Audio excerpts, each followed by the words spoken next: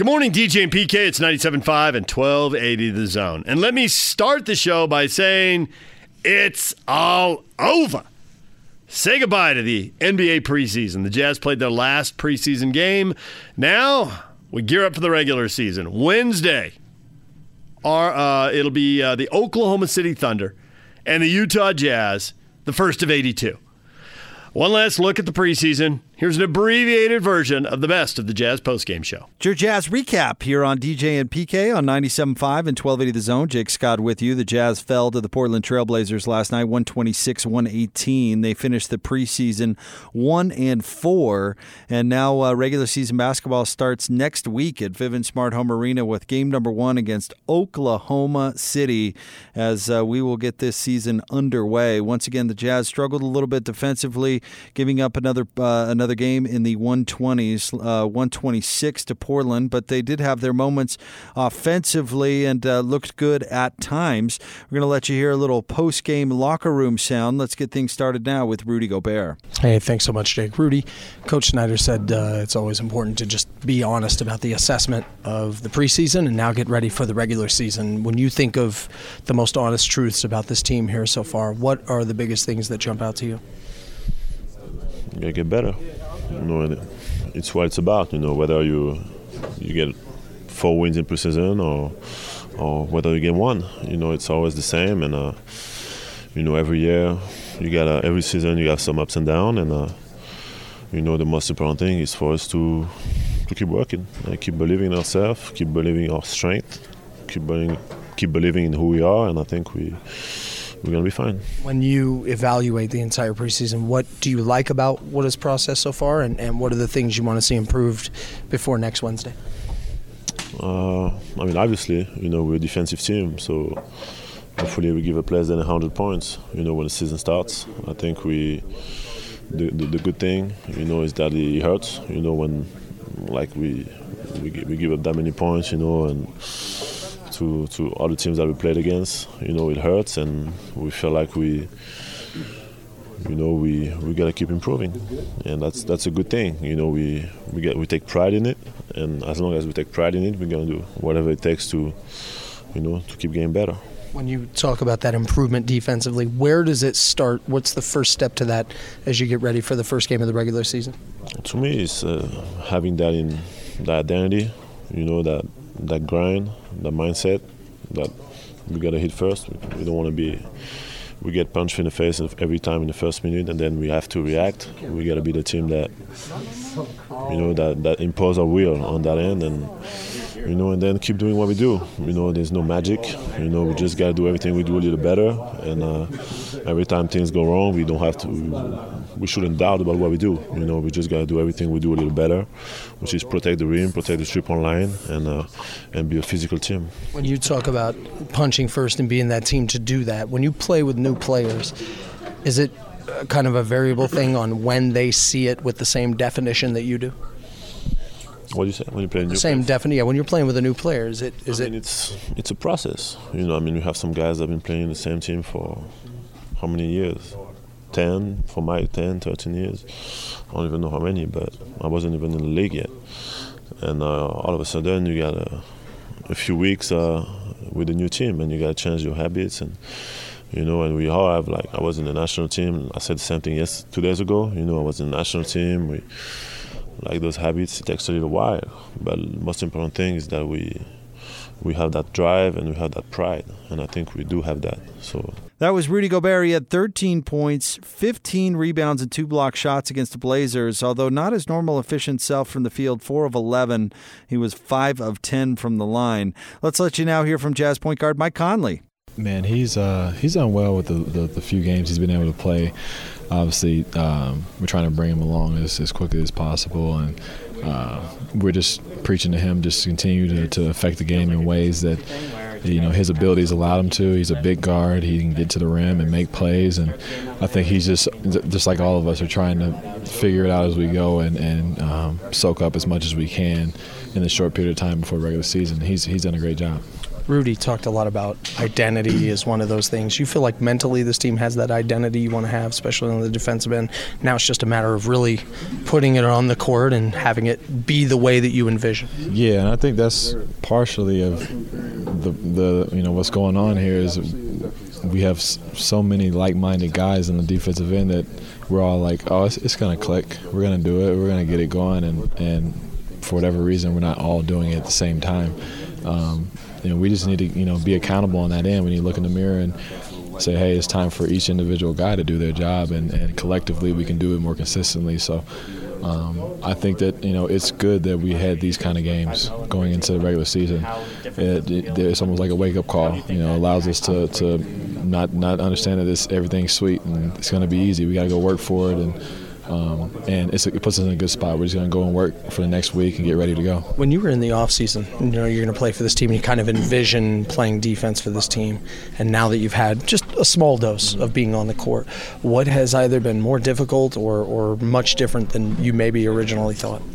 In my case, it's trying to break habits from 12 years in the same kind of system with the same big men, So I've been so used to, different schemes and stuff like that I've been a culprit a lot of times on defense of not being in the right position because I'm, thinking about something that was 2 years ago or last year. So just trying to get used to the calls, trying to get used to even Rudy calling them. I'm used to a Spanish, Marc Gasol, his American, accent. Now I got Rudy's American accent and trying to get understanding everything he's saying, and I think it's just going to come. Like it really is. I thought tonight that we had spurts where we played really, really good defensively, and just and seeing it, I think the more we see it, the more we believe that we can do it. I think it's going to come. So you talk about breaking habits. You still had really good habits in Memphis, right? Like they're just different habits, different productive. Yeah, different schemes. Different mindsets on the defensive end, and here is different because we put a lot on Rudy. We put a lot on Rudy to protect the paint, so like we don't have to help as much off of shooters and off of drivers and stuff like that. So I'm so used to packing the paint and working my way out. But now I'm just trying to find that fine line of being in help, being able to get back to my man, and understanding that like Rudy's telling me all the time, he's like, if they drive by you, just let them go, and I'll meet him at the rim, and you block my guy out, and so I'm trying to get used to all that. And I think, like I said, the more we play together, it's still so early that we have just so much more room to improve. I'm still very excited about it. And you're also thinking, I'm supposed to let my guy go? Wait a second, how does that work? Yeah, so right. So I'm so used to, thinking about stopping the ball and getting it out of the hand and, getting the ball moving, that it's just different, different mindsets, different players, different personnel. So, like I said, we're just trying to figure it out, and we will. This week's going to be really good for us. That was Mike Conley. Mike had 20 points last night on 6 of 13 shooting. He was 1 of 5 from downtown. He had just 2 assists and 2 rebounds. He did have a steal as well. Thought it was interesting to hear Mike talk about breaking some old habits, learning some new stuff. Talked about how the team has kind of the same mindset defensively, but they need to get all performing at the very same time. So I thought some really insightful comments from Mike Conley. Your final last night, the Blazers beat the Jazz 126-118. Next Jazz game will count. Regular season starts Wednesday against Oklahoma City, and you'll be able to hear it all, as always, right here on 97.5 and 1280 The Zone. All right, there's the Best of the Jazz postgame show. When we come back, college football. Riley Nelson, BYU analyst, joins us next. Stay with us. Take the Zone with you wherever you go. Let's go. Download the all-new Zone Sports Network app on your phone and get live streaming of the Zone as well as podcast editions of every show. From Salt Lake to Shanghai, Provo to Portugal, or Ogden to Oslo, wherever you go, we'll tag along. Let's go. Download the new Zone app by searching Zone Sports Network wherever you shop for apps. It's the Zone Sports Network app from 97.5 1280 The Zone and the Zone Sports Network. DJ and PK, it's 97.5 at 1280 The Zone. Time to bring in Riley Nelson, BYU football radio analyst. Riley, good morning. Good morning. So I ended our call last week by, thanking PK for being the family therapist for Cougar Nation. I bet he's been working overtime this last week. nonstop, man. Putting in the extra hours. It's been a real grind. I know I have, and I am not qualified nor willing to play that role, but it's been an interesting week as the Cougars sit at the half point of the season. Do you get more complaints, or do you get more people with suggestions about what needs to be done? Yeah, suggestions, but even just searching for answers. I think, BYU's been in independence long enough, and people have become aware enough of the dynamics around the program that have set them up for the challenges that they're experiencing, and people are willing enough to acknowledge those and not think that they have the answers. And it's kind of more just they're just searching for whatever answer or however we can, fix this state of limbo or some would say even purgatory that the BYU football program finds themselves in. And my kind of knee-jerk reaction is to take the same approach you have to take as a player, which is the only way you turn this around is week by week, practice by practice, getting better and better, and then hopefully these close losses turn into close wins, and then as you pile up close wins, they turn into more convincing wins. But it's been a few years, a few too many seasons for people. They're starting to maybe lose sight of a light at the end of the tunnel. Yeah, it seems like, man, there's a dark cloud. And that dark cloud has been there since the day that they announced Utah was going to the Pac-12. And there's been some good moments, but you take just this year, for example. There's been some good moments this year, but there's just some pull your hair out, just moments that just drive you nuts. And then they've had some injuries. It's like a slew of things that can't transpire against them and then they walk away with a couple of losses that are just so frustrating. I'm just wondering how much of it is what's the attitude that's in the program. Do you wonder, do the guys start to think, oh no, here we go again? Yeah, that was in my post-game comments. We were, as you can imagine, Kalani was trying to get out of there, post-game, not comments, but my one post-game question I had to Coach Sitake is, they were trying to get out of there and for the long flight home, but it was, how do you combat this becoming acceptable or guys giving into this? Because I've been on teams over the course of my entire football career, from Little League on up, where you experience some adversity. Those excuses give you a pretty easy justification to just kind of become apathetic to your fate. And you still go out and you still practice, but you're kind of going through the motions and it's emotionless. And then when you do experience tough losses like they do on Saturday, it doesn't hurt, it doesn't sting. You're just kind of you just kind of accept it. And that is an extremely dangerous place to be in as a football team for an individual season, but also as a program.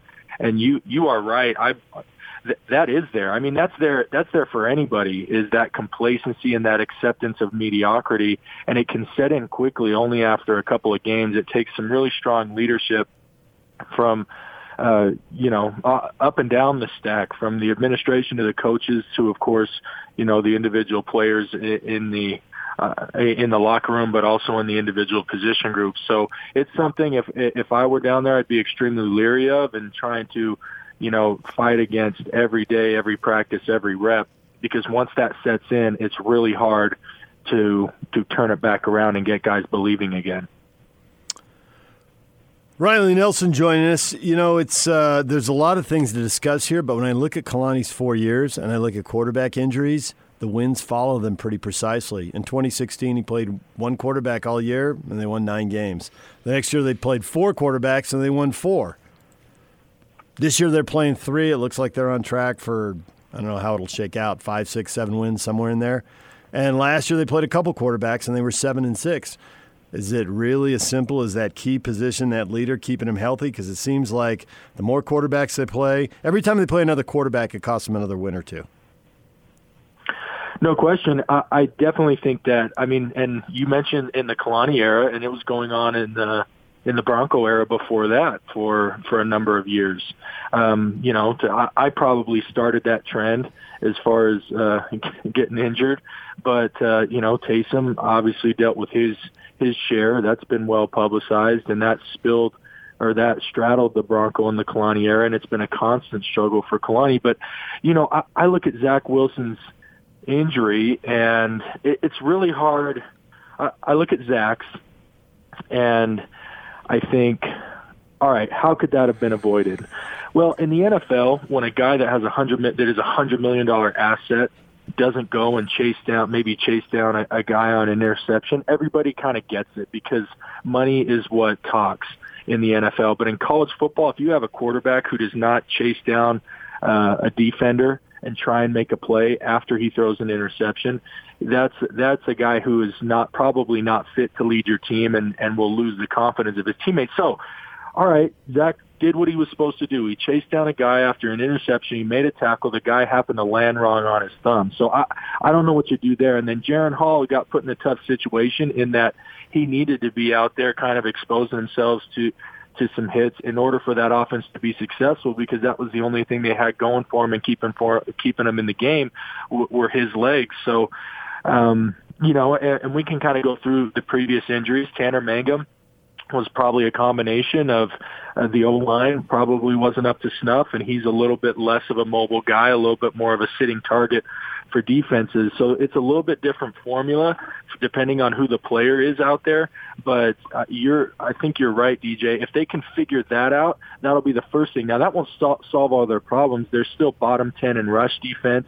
And, I mean, you look at the second half of that South Florida game, it wasn't even a thought in the second half for South Florida to come out and throw the football. And when teams can get one-dimensional, it's so funny because most defenses are like, we'll force them to be one-dimensional, and like that's a good thing. Well, offenses against this BYU defense have been able to be one-dimensional and be successful, and that is a serious issue. So, but shoring up the quarterback injuries, getting more consistency out of that position, and when I say consistency, I mean health, right? Keeping that position more healthy is one minor step, but the issues that have produced this 2-4 record thus far this season extend beyond that. And in these two losses, I think they've been outscored 27-0 in the fourth quarter. So you've got some defensive issues, but the offense has moved the ball and has an opportunity to get down there and then can't punch it in. So, we can complain about all these other different things, but they were in position right there to get the job done, and they're not. What needs to happen to be able to get that job done and not have these disastrous fourth quarters? I would try and find a psychologist. My knee-jerk reaction would be to tattoo the word finish on everybody's forehead. Because you just mentioned two aspects of finishing that are not getting done. They're not finishing football games because they're not performing in the fourth quarter. And you break it down even further to that, they're having trouble finishing drives, really on both sides of the ball. You mentioned the struggles in the red zone or the scoring zone when they get, inside the 30, and that's kind of field goal range for them.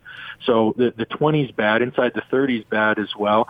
But on the other side of the ball, teams have been able to, once they get in there, have been able to punch it in at a very successful clip. So whatever mind tricks you got to do or to get that concept of finishing drives, finishing quarters, finishing halves, and finishing football games, that is priority number one.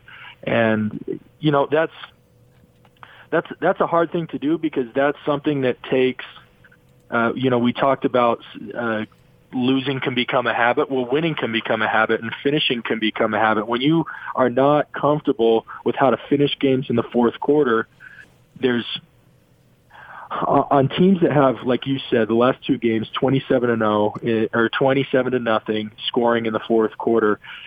You go into this next game against Boise, and let's say it's close in the fourth quarter. The psychology is, unless you do things to prevent it, the psychology is pretty much everybody's waiting around at the first sign of trouble, and when the first sign of trouble sets in, maybe it's a 3-and-out, maybe it's a turnover, maybe it's giving up a big play. It's the entire, even though no one will admit it overtly or admit it consciously, the subconscious thought is, oh, here we go again.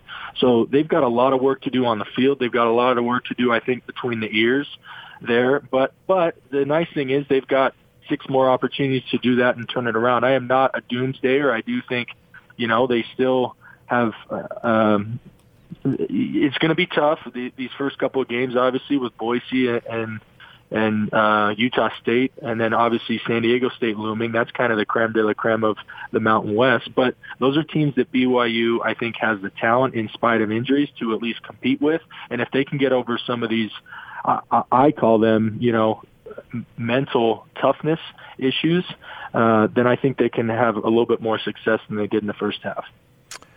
So I'm curious what you think, and I think we know where you're going with this. Boise State's got 2 running backs who are averaging 5 yards a carry or more. Are the Broncos just going to come in, and looks like they got a quarterback injury of their own, and just study diet of the run game right from the get-go until BYU figures it out? Most definitely.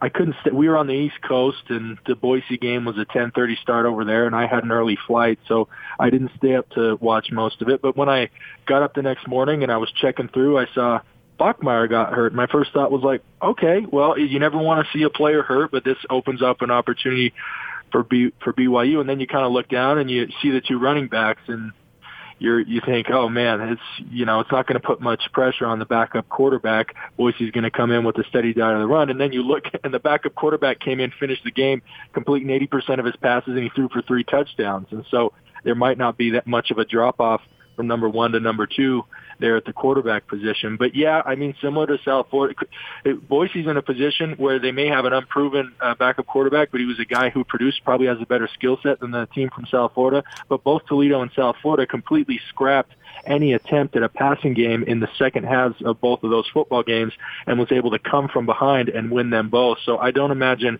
Boise's going to try and do anything cute or anything different. They're going to come in, start the game off, hitting them in the mouth and running it down their throat, and they're going to, I think, try and continue to do that for all 4 quarters.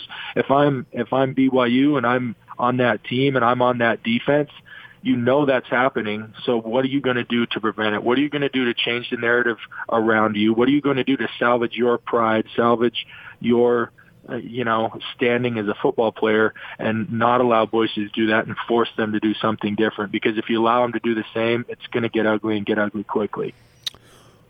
Do you think that the administration, and even beyond that to the folks who run the school in Salt Lake, need to make a greater commitment, whatever that entails, to BYU winning football games?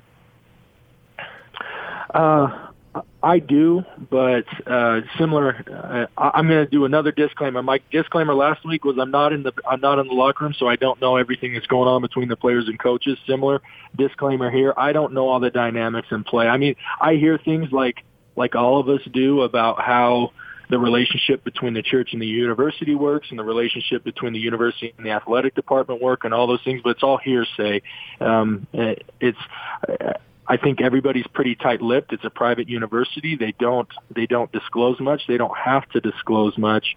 But the short answer to your question is yes. As you look around the landscape of college football, if they want to be successful at the level that they've been successful in the past, it's going to require greater commitment, because it is an utter arms race.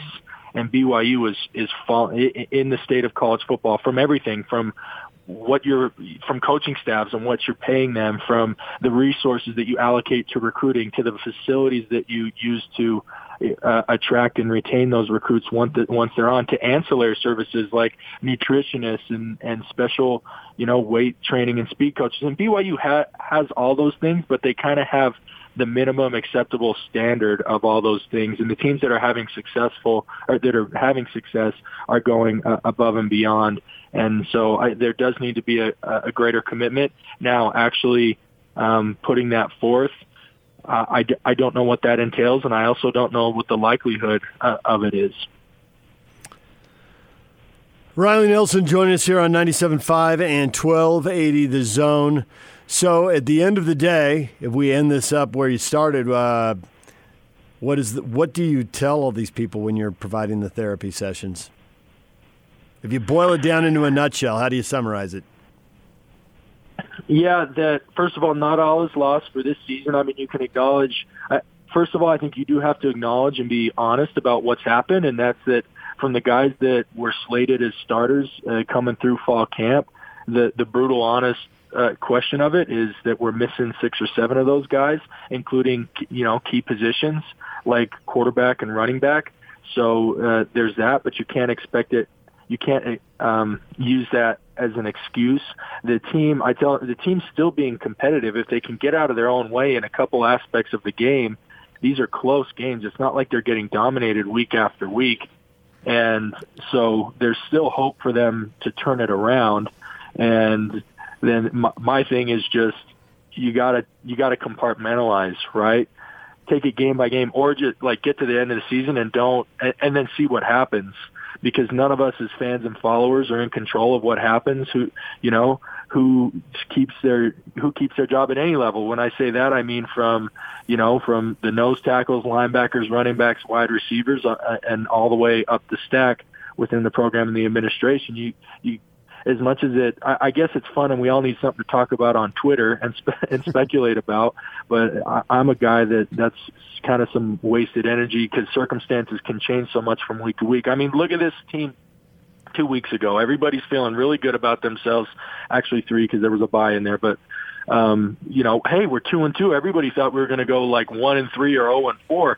So I'm feeling pretty good. And now here we are that, man, BYU should get rid of the program because we're never going to be competitive again, and just try and avoid hysteria and take it week to week. And then ultimately, the fans that get really disheartened, I say, well, why are you a fan? Are you a fair weather fan who only likes them if they're going to be, winning every year and gaining national notoriety? Or can you be a fan who sticks with it because you're invested in the university, invested in the players, and are going to support them come rain or shine? So that's kind of my little and look, I don't charge much for that. My rate's only like $100, $125 an hour, depending. And so take that for what it's worth. Well, as we end this interview, Riley, in recognition of the Democratic debates, what do you think of George Bush's relationship with Ellen? I think it's a great thing. I don't know. I was way more, as a Packers fan, I was way more interested and invested on what was going on between the sidelines than all that hullabaloo. So I was glad Aaron Jones was able to get that. And by the way, for those who watch the Monday Night Football game, I think the NFL's out there just handing the Packers wins. You can't have your hands up and around. So first of all, it was great to see Aaron Jones and the run game and all that get going against the Cowboys, and then close win against Lions, which I think was deserved. Others would say was handed to him. You can't have your hands up around the face or neck of a player. And I know he was grabbing his shoulder pads, but his hand was in against his neck, and that's playing with fire. So it was good to see Aaron and the boys. Jamal came back from injury, had a nice breakout, and so the Packers were back on track. And if George and Ellen want to be up in the booth laughing, eating popcorn, watching the Packers take it to the Cowboys at home, I'm all for it. Me too. As long as the Packers take it to the Cowboys. All right, Riley, we appreciate a few minutes. Thanks for joining us. Thank you. Have a good day, guys. All right, it's time for the Life of Riley. That was Riley Nelson. Next up, Riley Jensen. College Football Insider, stay with us. Take the Zone with you wherever you go. Let's go. Download the all-new Zone Sports Network app on your phone and get live streaming of the Zone as well as podcast editions of every show. From Salt Lake to Shanghai, Provo to Portugal, or Ogden to Oslo, wherever you go, we'll tag along. Let's go. Download the new Zone app by searching Zone Sports Network wherever you shop for apps. It's the Zone Sports Network app from 97.5 1280 The Zone and the Zone Sports Network. Join Hans and Scotty Friday, October 18th. From noon to 3, Andrew Reinhardt from Wasatch Medical Clinic will be live in studio to discuss an FDA-approved breakthrough and permanent solution for ED with no pills, surgery, or needles. Time now to welcome in Riley Jensen, our college football insider. He joins us on the Sprint special guest line. Lease any handset and get an iPad for $99.99. Visit the local Sprint store near you. Riley, good morning. Good morning, fellas. What's going on? Well, we're confused. That's not surprising. No one's surprised. Don't be confused. Okay. You can spell it out for us. You can jump in with whatever game you want. I don't think any of the point spreads Vegas provided for any of the teams were really close to what I would have provided. And so I'm curious. I thought BYU would be an underdog, and they are at 5.5.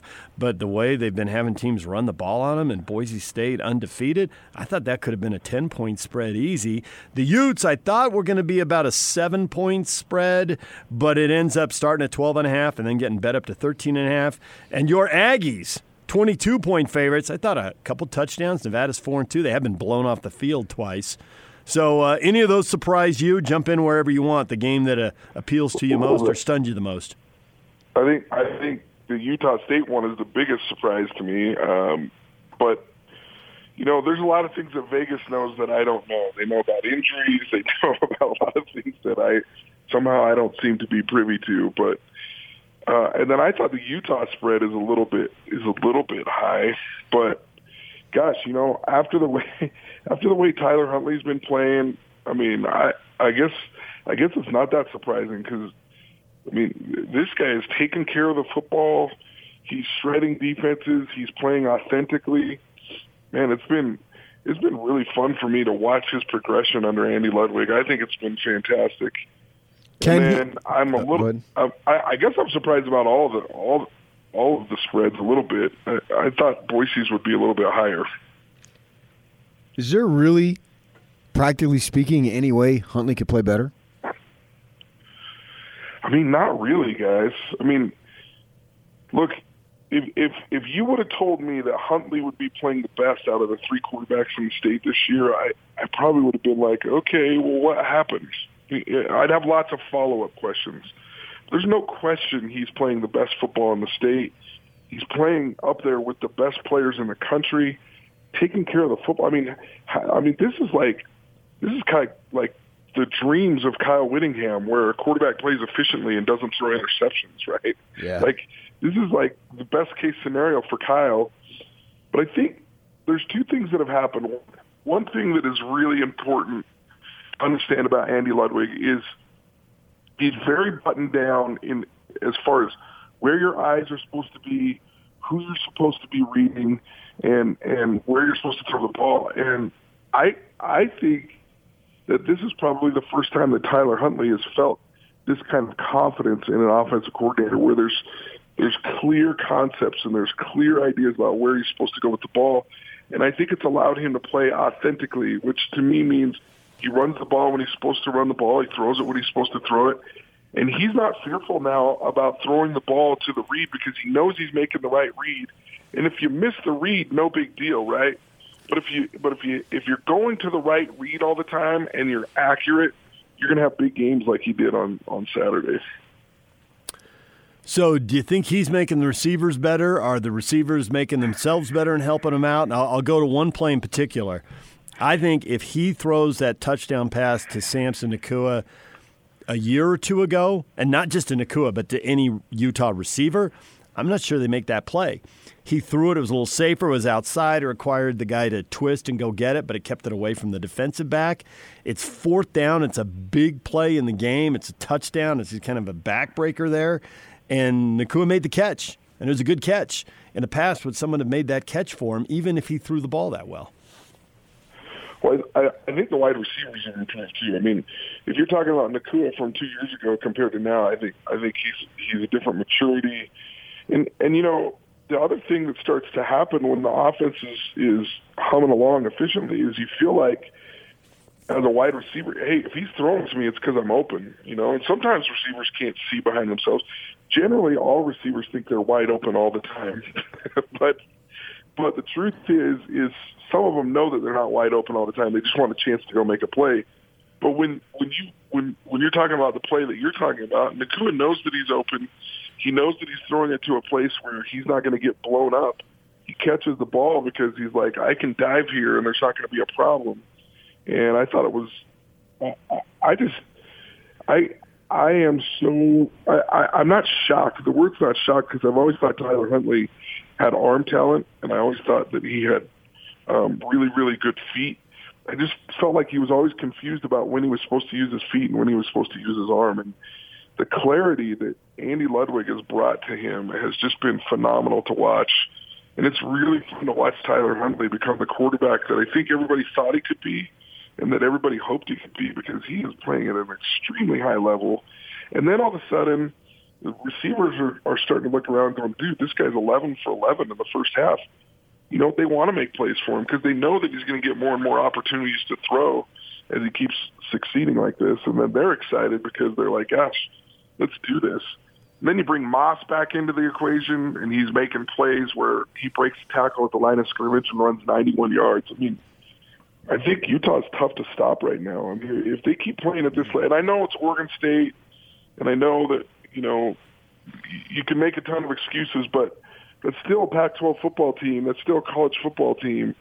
And they're coming out, and it feels like Utah's doing what they're supposed to do in each game. So you really don't give Alabama or Clemson a chance against the Utes, do you?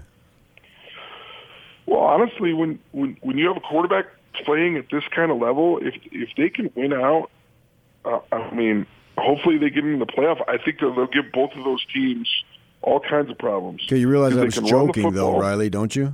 No, he doesn't. I realize that's what? I was joking with that one? No. I'll take no.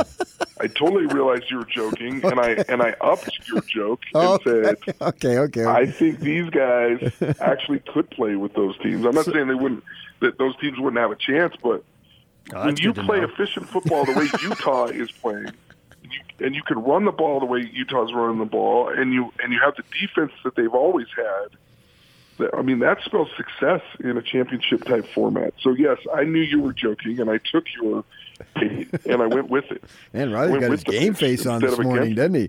Instead of against it. That's why we pay him the big money, man. Bring it, Riles. Bring it. He's coaching high school. Playoffs are right around the corner. It's time to play ball, man. This kid. Geez, you got your fingers in the dirt right now, don't you? Hey, no. Well, I'll tell you what I'm all game face about is this stupid RPI, man. No wonder coaches in the college football are freaking ticked off all the time. The RPI is a joke. He's a little ornery this morning. I like it personally. I am, dude. I'm serious, man. The high school RPI is the biggest joke of a system I've ever heard of. But anyway, we'll save that for another one-off RPI podcast somewhere that I can rant about. There you go. So I'm looking at today's football, and I can recall speaking to Robbie Bosco telling me on multiple occasions when he got to BYU, he thought, all right, see you 2 years from now. And it had nothing to do with the church mission. It was as far as getting out on the field to be a starting quarterback. And we look at SC, we look at ASU. The kid actually in Arizona is a freshman. He's played well, pushing Tate. Why do you think freshmen, particularly first-year freshmen, are able to jump out on the field and have success when in a bygone era it wasn't even conceived that it would possibly happen? Mountain West Elite Camp, that's the reason, isn't it, Riles? Mountain West Elite Camp, am I right? Mountain West Elite, yeah. Let's talk about that for a second. No, here's what I think. First of all, I think high school coaches are doing a better job of running what the colleges are running. Especially the offensive coordinator at Alta, am I right? Yeah. I'm not trying to give myself a pat on the back. I think that's true. Like all around the state of Utah, the teams that I see playing outside of the state of Utah, they're running major college concepts in high school. Then you throw in the fact that there is all of these camps and like pylon 7-on-7 camps. Well, these kids are getting more reps than they've ever gotten before on being able to throw the ball around, understand where the moving parts are on the defense. And so they're just more college ready when they get there. And I think guys like Robbie Bosco and guys like Steve Young and, you go down the list, all those guys were really, really good athletes. They just hadn't had enough reps when they were in high school of throwing the ball down the field. And once they got enough reps, they were ready to step in. And so it is a different world, but I do think that there's still an adjustment. And I think part of the reason why freshmen get to play a little bit more is some of these coaches are afraid they're going to leave, and they realize what kind of talent they are. But if you go down the list, and I'm talking about these freshman quarterbacks that are playing against Utah State, against BYU, and you look at Jaden Daniels, he's 6 of 16 in the red zone with only one touchdown, right? You look at Hank Bachmeier up at Boise State, he's a freshman. He's 8 of 27 in the red zone, And I don't know if Carson Strong's going to play or not for Nevada. He's kind of been in and out, but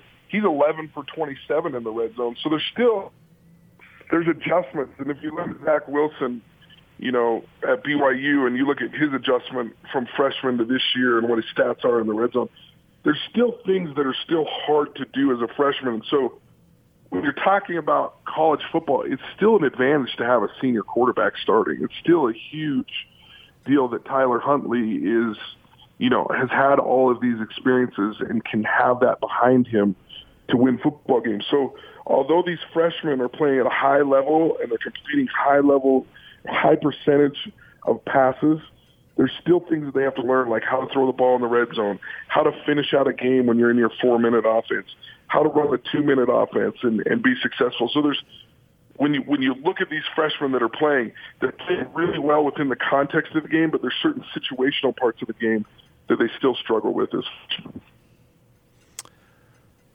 Riley Jensen joined us, our college football insider, and if you didn't know, he is the Alta High offensive coordinator, and he does run the Mountain West Elite Camp. So he's the Alta male. That's what he is.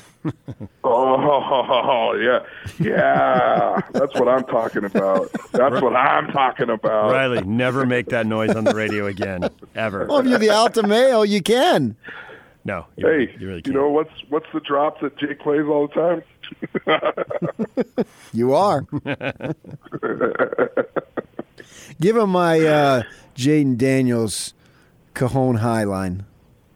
Jaden Daniels, the way he's playing, the way he's leading game-winning drives at Michigan State, at home against, I guess also on the road at Cal. Yeah. And then at home this past week, to pull out another win against Washington State. He didn't go to Cajon High. He went to Cajones High.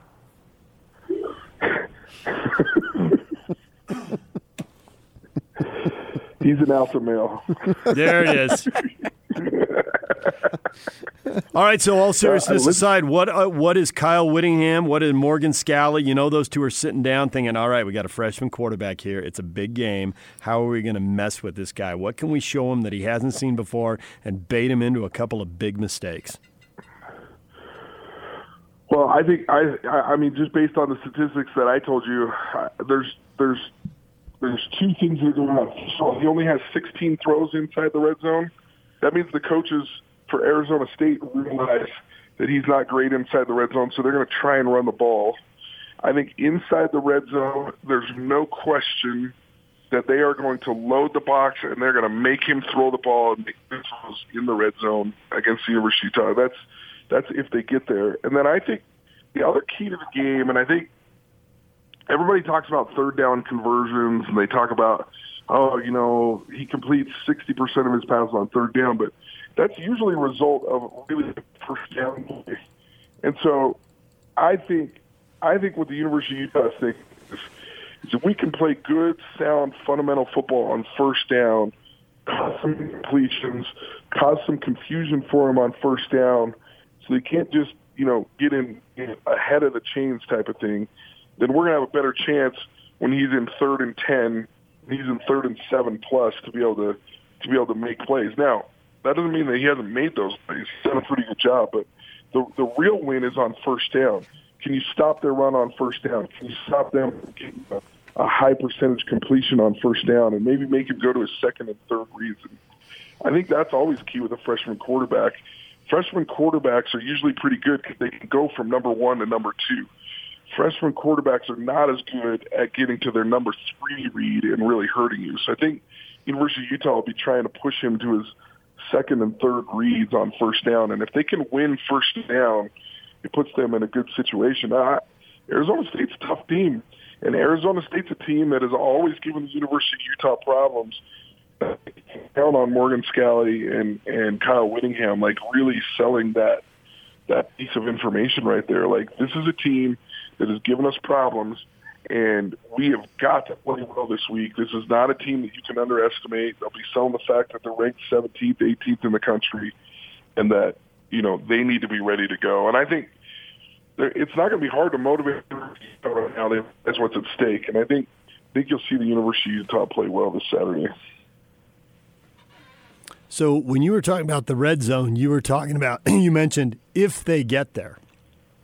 I hadn't really thought of ASU not being able to get to the red zone against the Utes. And then you were talking playoffs earlier. Now, I picked the Utes to go 10-2 at the start of the season.